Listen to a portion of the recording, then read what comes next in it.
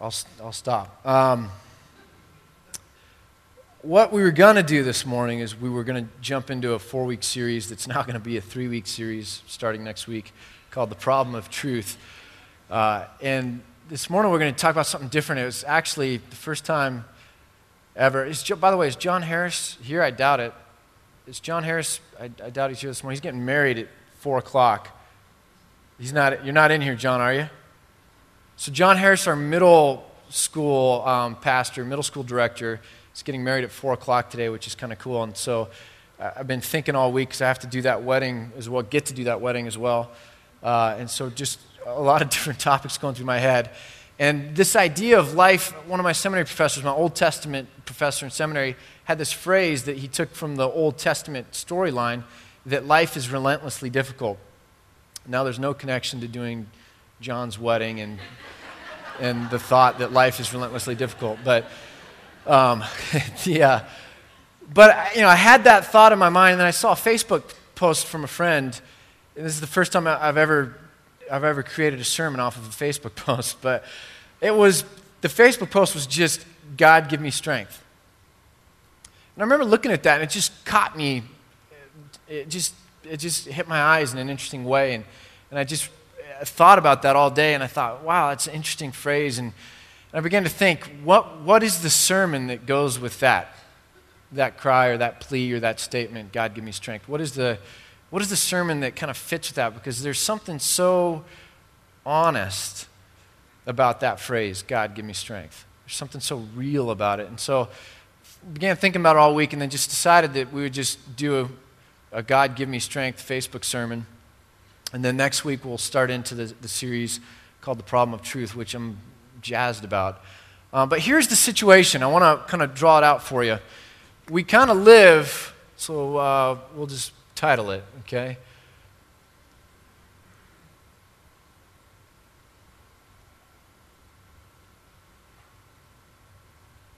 That's not centered, and it's going to bother me the whole man.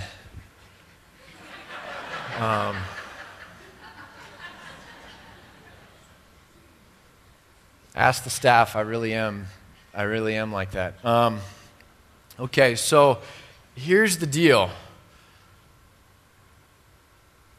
We live with these expectations. So if this is time and this is happiness,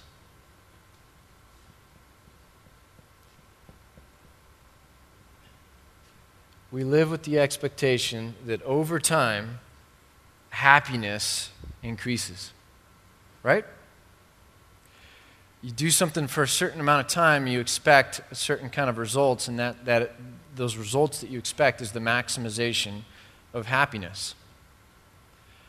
And we live with that set, we're born with that set of expectations. It says in Ecclesiastes that eternity is on the hearts of men. We kind of have this sense of how things could be or ought to be, and then we're confronted with the fact that they're not the way they should be, not the way that they ought to be.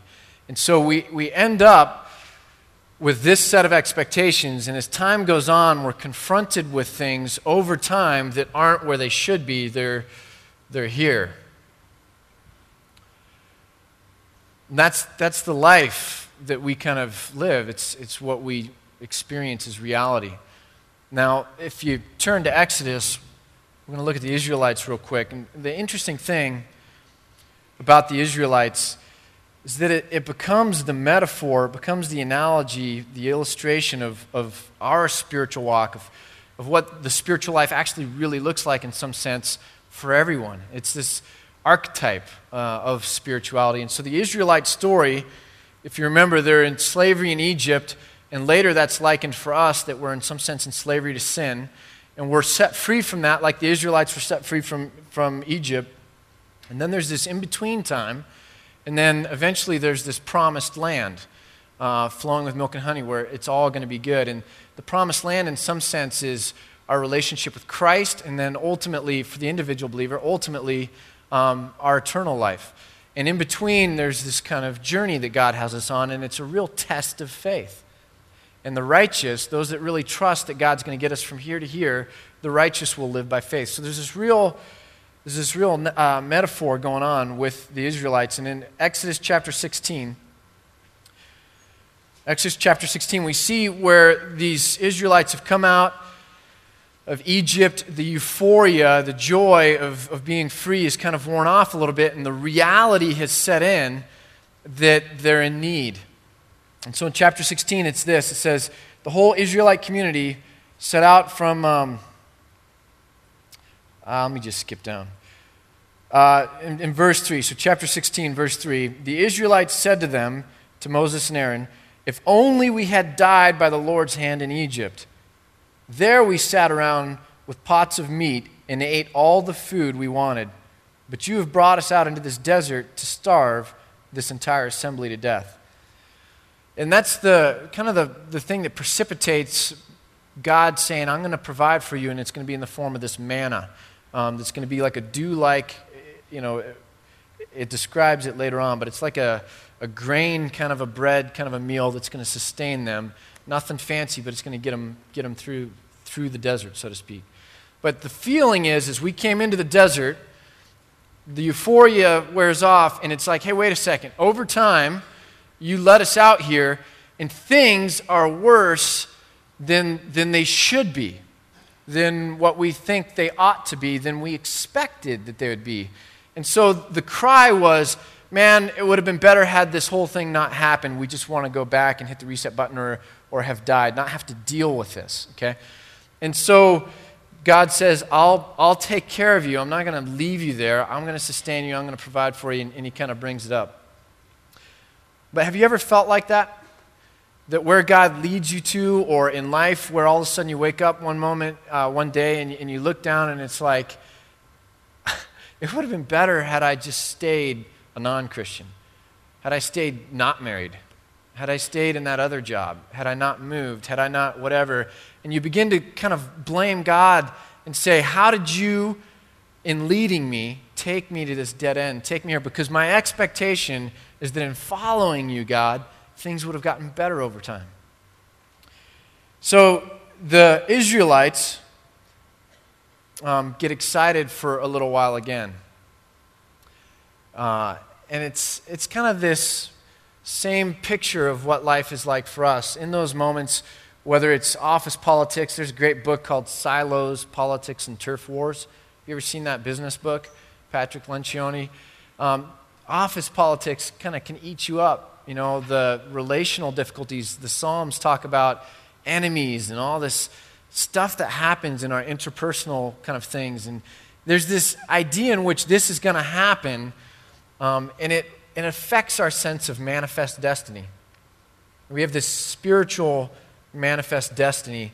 And like the Israelites, God can kind of resolve it for a time, and we kind of feel like, oh, wow, I'll praise God. But then we find ourselves again in this spot, and life presents itself to us as being relentlessly difficult. Because what we eventually will learn is that it's not just moments of pain like this or moments of disappointment, but that a lot of life has seasons like this.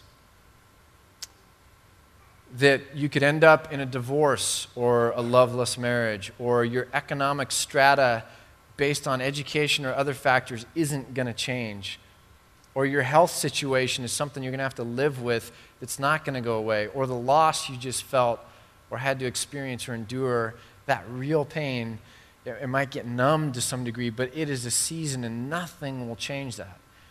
And so what we begin to learn is that our sense of expectations that are frustrated eventually find this rut where it's not dealing with momentary things, it's dealing with whole seasons. The Israelites faced that in the desert. After a while, the manna wasn't good enough because it was just so monotonous and so unpleasurable, and they began to grumble about the manna. But there's another type of picture we can look at in Ezra. It's a tough place to find in the Bible. If you're like really good, you can catch up to me here. If not, I'll just read it. But in Ezra, you see a really interesting thing. Now, to set the tone here, you've got the Israelites that once were this glorious nation.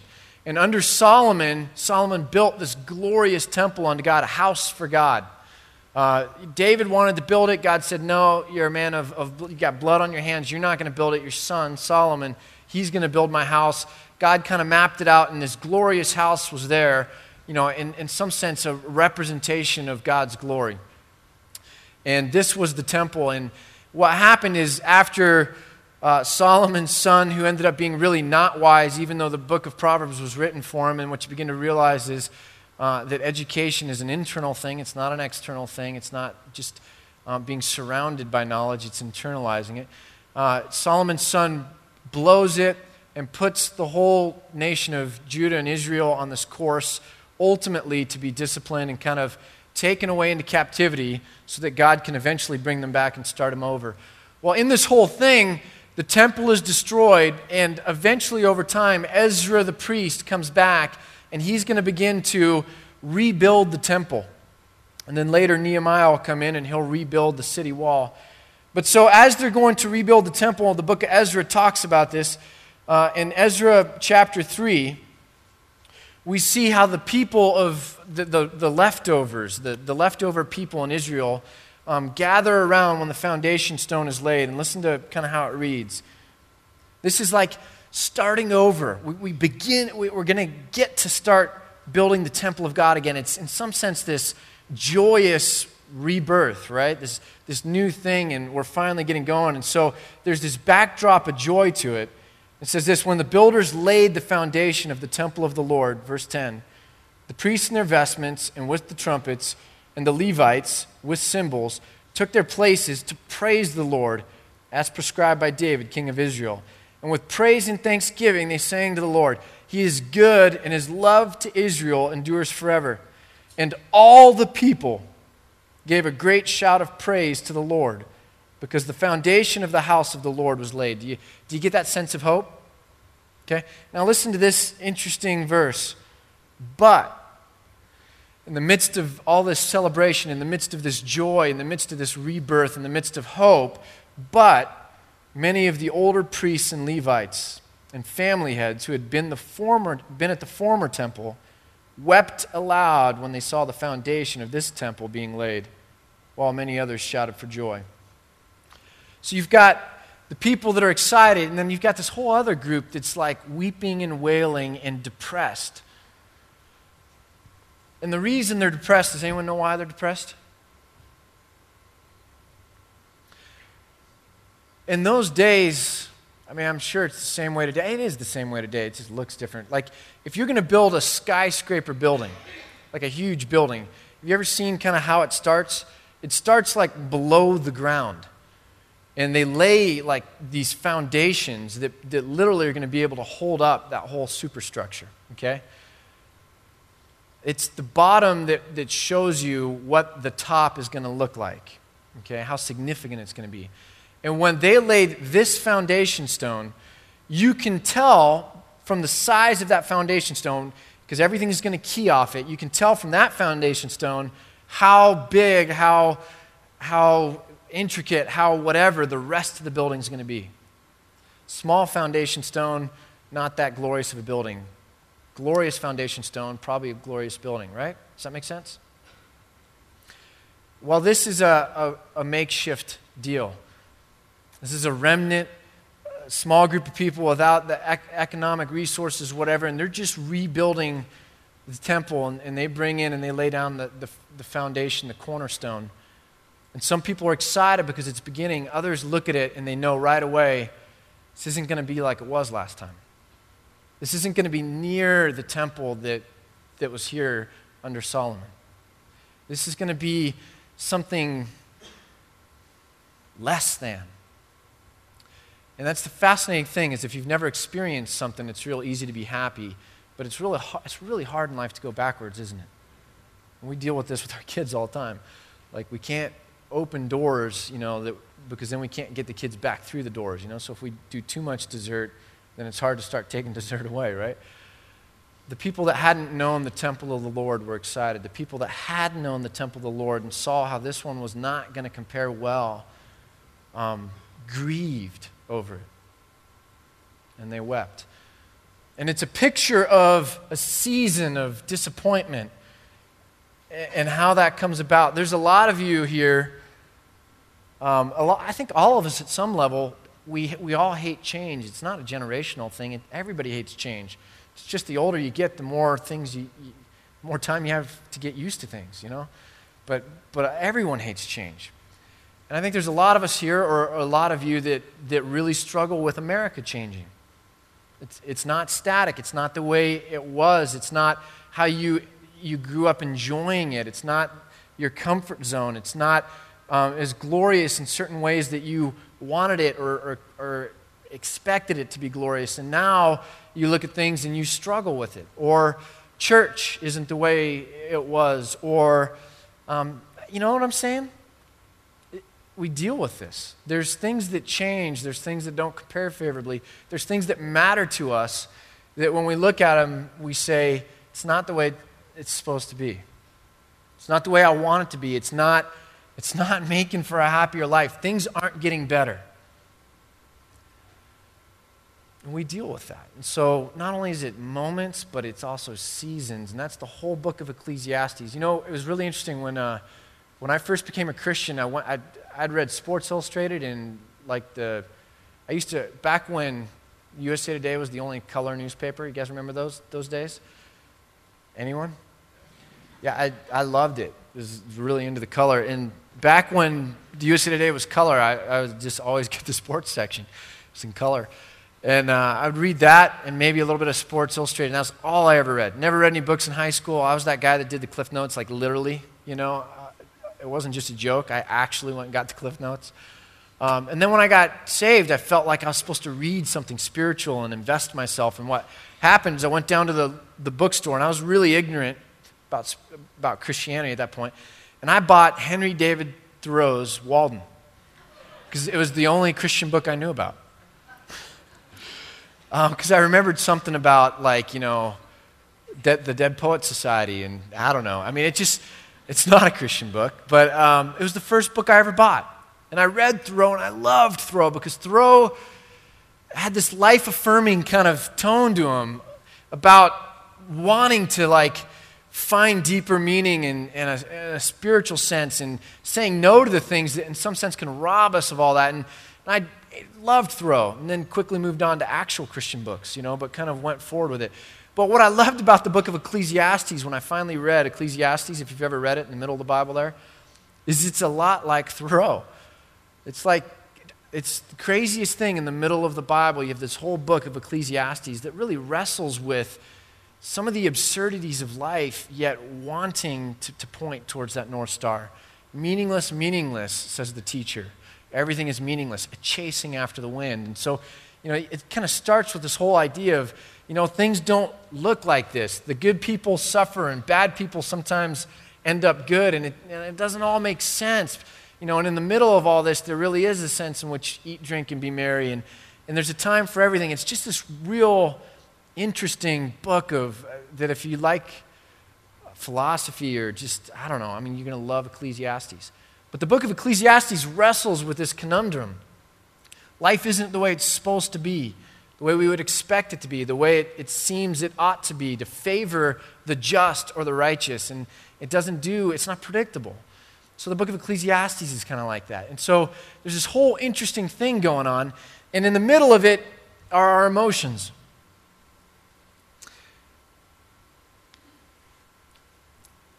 And we see in the Psalms, all throughout the Psalms, and the beauty of the Psalms is it puts into our language the prayers that are really going on in our heart.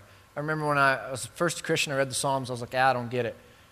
My grandma had a favorite Psalm, but I don't get it. And I really didn't like the Psalms. Then I had a girlfriend break up with me, and I started reading the Psalms, and I was like, oh man, these are deep.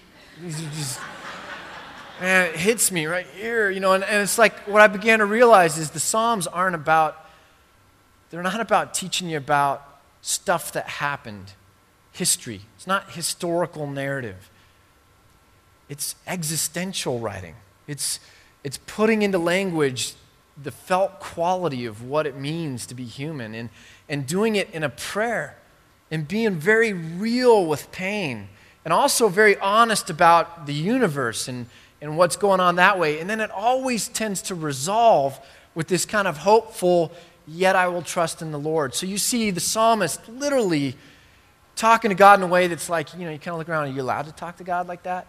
And it starts that way, but then at the end of the Psalms, it comes back to, yet I will trust in the Lord. And there's this real sense of, even though this is my experience, God, I trust you. I know that you're sovereign. I know that you're over everything, that you're ultimately in control. And so even though I'm not experiencing pleasure or happiness, even though I can't get a sense of how it's going to all turn out, I'm going to wait on you. And that's that amazing phrase that shows up all throughout the Old Testament, wait on the Lord.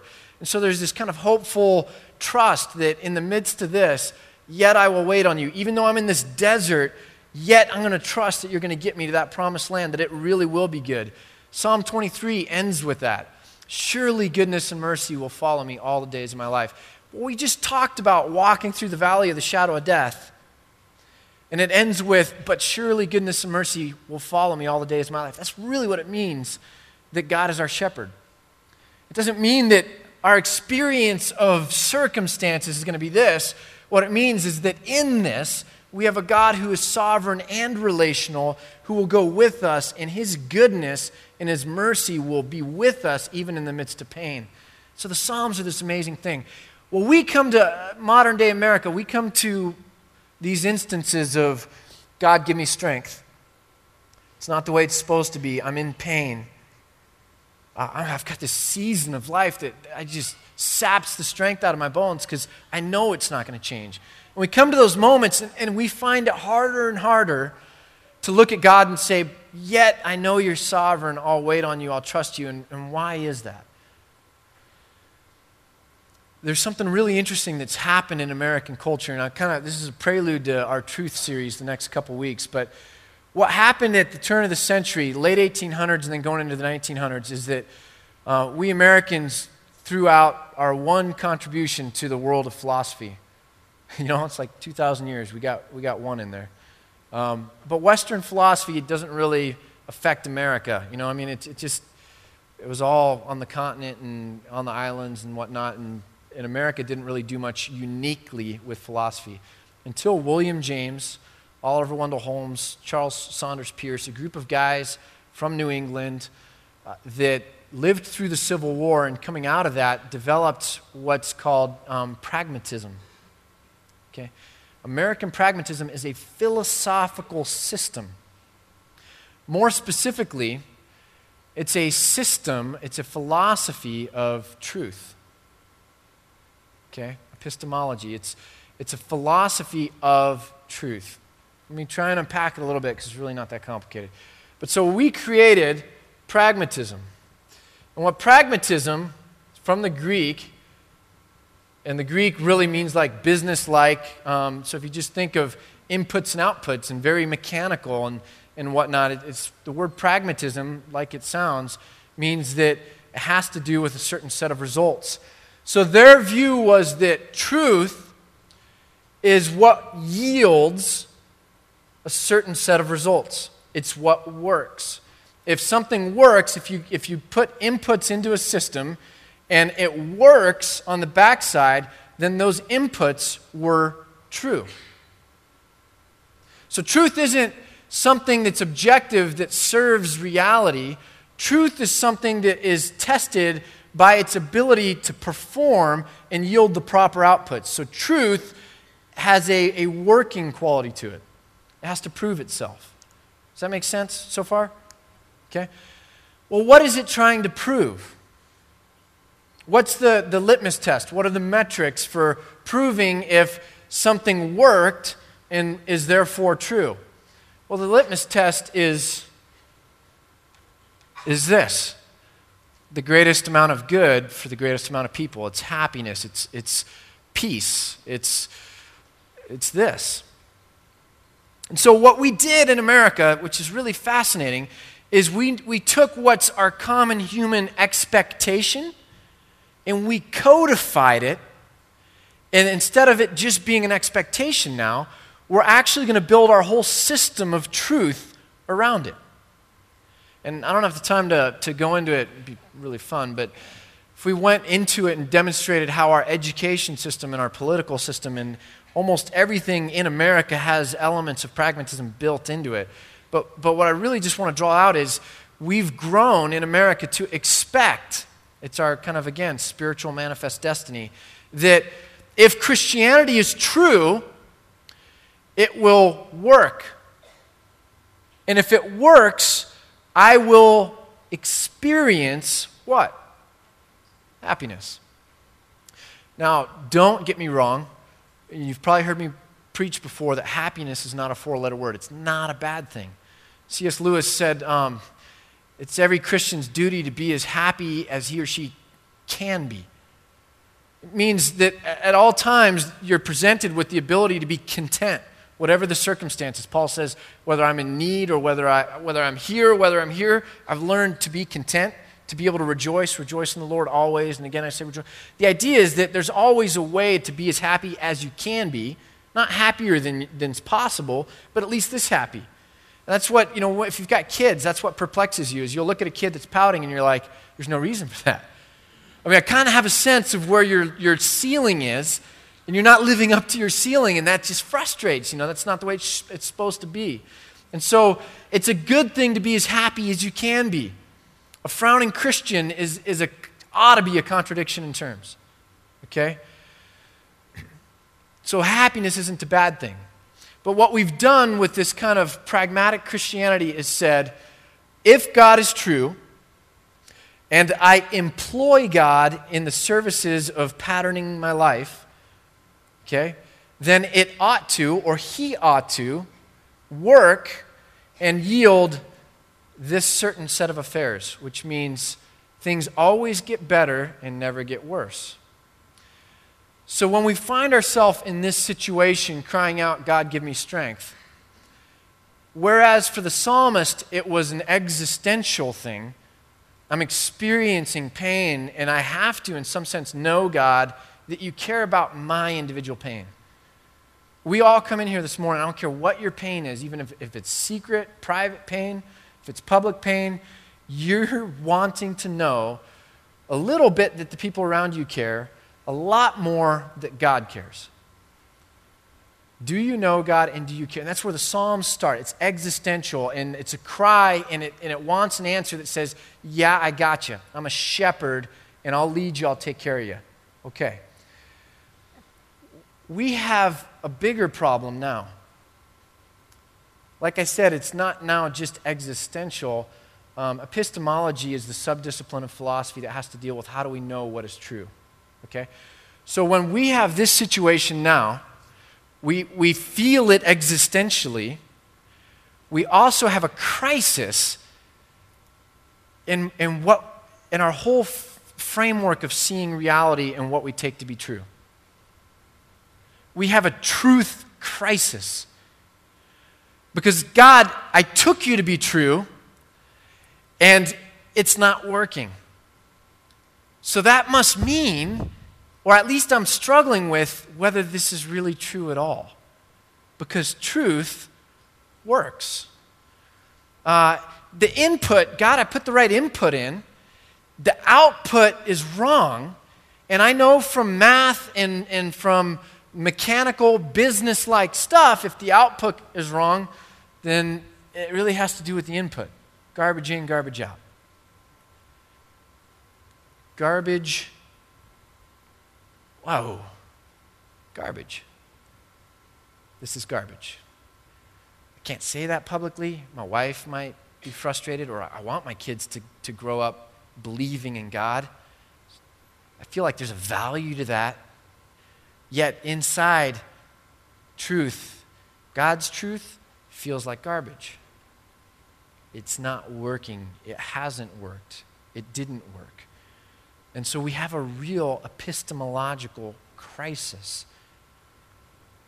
And we begin to start looking for what? What we've been programmed to look for. We start looking for something else that will work, and by proxy, we start looking for another truth. Do you guys see? I mean, are you following me? So when we get these Christians and we begin to say this publicly, like, yeah, I believe in Christianity, I believe it's true, inside we're like, man, maybe like a little, I mean, this isn't against yoga, but, I just can't think of anything else right now. Maybe if I do a little bit of yoga, or maybe if I secretly go spend a lot of money, or maybe if I secretly go look for a different spouse in my heart, or maybe secretly if I got to find something else, another input that I can test to see if it works. And if it works, then it was true, and now I've found my path again, and I can keep moving forward because we've codified this. And so when we have this crisis now, it's not just a crisis of experience, it's a crisis of belief. And so when I talk to people in pain these days, it's not, where is God in this? I'm not even talking to God because I'm over here going, how could this happen? I don't know that I believe in God. I don't know that I believe that God can be good, because my litmus test for God's goodness is in some sense the results. And so we're not even really talking like the psalmist to a shepherd that we need to know cares about us. We're having this crisis of truth and reality, and we're disappointed with God. Just like when you buy a computer and you get it home and it doesn't do what it's supposed to do. Have you ever had a computer not do what it's supposed to do? My stress levels, when the computer doesn't do what it's supposed to do, nothing blows my top quicker than something that is not doing what it's supposed to do. And we're blowing our top with God. We're disappointed with God. You're not doing what you're supposed to do, God. You're not being very businesslike. You're not being pragmatic. You aren't pragmatic. So this whole God give me strength thing comes back to, I think, how we see reality. How we see reality is going to affect how we go to God with our very real pain that will always be there in one way, shape, or form. But if we have a certain way of seeing reality, a certain way of processing a certain picture in our mind, literally our whole faith journey is going to be filtered through that. So it's why I more and more, it's hard as a pastor. Like, you come in each week and what you want to do is hit a home run. And then walk away, run the bases, and it's like you're done. And then you wake up Monday and you're like, oh, got to do it all over again. Like there is no done. And I'm getting to the point where there's less and less a desire to hit a home run. It's not it at all. Like, no massive thing is going to change on any given Sunday. But over time, the most important thing we need to be able to do when we come together as a community, one, is learn to love each other and build relationships, because that takes time. It takes investment. It takes making it a priority. It takes all those kinds of things. But over time, we have to collectively shape our picture of processing reality. We have to, as a community that believes in truth and that believes in God and that believes in Christ, we have to collectively shape our lenses to fit that. And as we do, we grow more and more spiritually, and it gets easier and easier to walk by faith, easier and easier to trust in God like the psalmist, and easier to identify with each other's pain and to bear one another's burdens. It's just slowly changing our minds. In Romans chapter 12, it says, renew your minds. And so when the majority of the church, I've said it before, like, education isn't sexy. It's not. If we talk about Nicaragua, Haiti, Africa, Cambodia, if we talk about anywhere, 99% of us that have a heart are going to immediately go, man, I'm in. I'm excited. How do we help? If I talk about Kiln's fall class lineup, I mean, most of you didn't even hear the end of that sentence. You were already asleep. You know what I mean? Like, education isn't sexy. It's not something that we go around as a felt need saying, if only I had more education. Yet it's the foundation. It's like that cornerstone again. And if we really want to be transformed over time, part of it has to do with our minds. Loving God with our minds and learning, and like we said a couple weeks ago, wisdom in some sense is parasitic on knowledge. It needs pieces of the puzzle on the table, data points with which to look at, discern, and make decisions. And as a church, where I'm going with this, each week isn't a home run thing. The whole thing, what we do here, what we value, what we prioritize, ties back to education. Because if we want to help each other with pain, part of that begins with helping each other with how we picture and view and see the lens with which we approach reality. If I look at my daughter and I say, I want to help you with that pain, that you wanted a big bubblegum thing and you're crying like a baby because you didn't get it. Like, part of me wanting to help you with that pain is helping you grow up. You know what I'm saying? And so church is about us. It's a body that grows together, Ephesians 4, knits itself together and grows up into the head, which is Christ. And so in 1 Peter, we have that wonderful doxology which says, grow in the grace, that's the experience, and in the knowledge of our Lord and Savior, Jesus Christ. So when we're doing Kilns classes, when we're talking about traveling, it's not just like, hey, this is a cool way to get away on vacation. When we do Redux, and if you don't know about it, we have a Q&A service that follows this service every week. So 10 minutes after this service, there's a question and answer service, and it's just any and every and whatever question. Why do we do that? Because nothing gets closer to the heart of where the conversation is really at than starting with your questions and going this way. And so some of the most amazing stories that the elders get to hear, the leaders get to hear, the staff gets to hear, are the stories that come out of Redux, because it's right at the heart of wrestling with faith and with truth and how we understand and how we see these things. It's why we do Redux. There's a reason to it.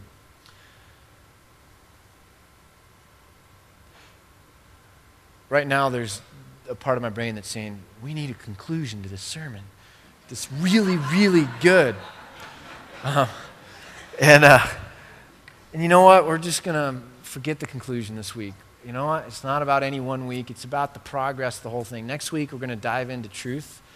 We're going to talk about the problem of truth. It's going to be super fun.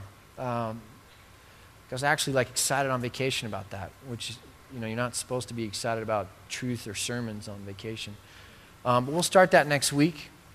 I'll just go ahead and intro and then pray for our offering, and we'll have special music come up. We'll take the offering in just a minute. But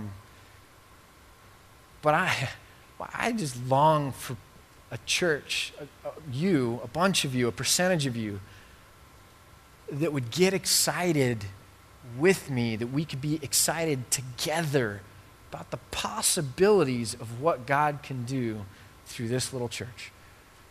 I mean, that's what gets me going. That's what gets the staff to put in extra hours and beyond what they're paid for, is we have this sense of excitement about what God can do through us and in us and around us.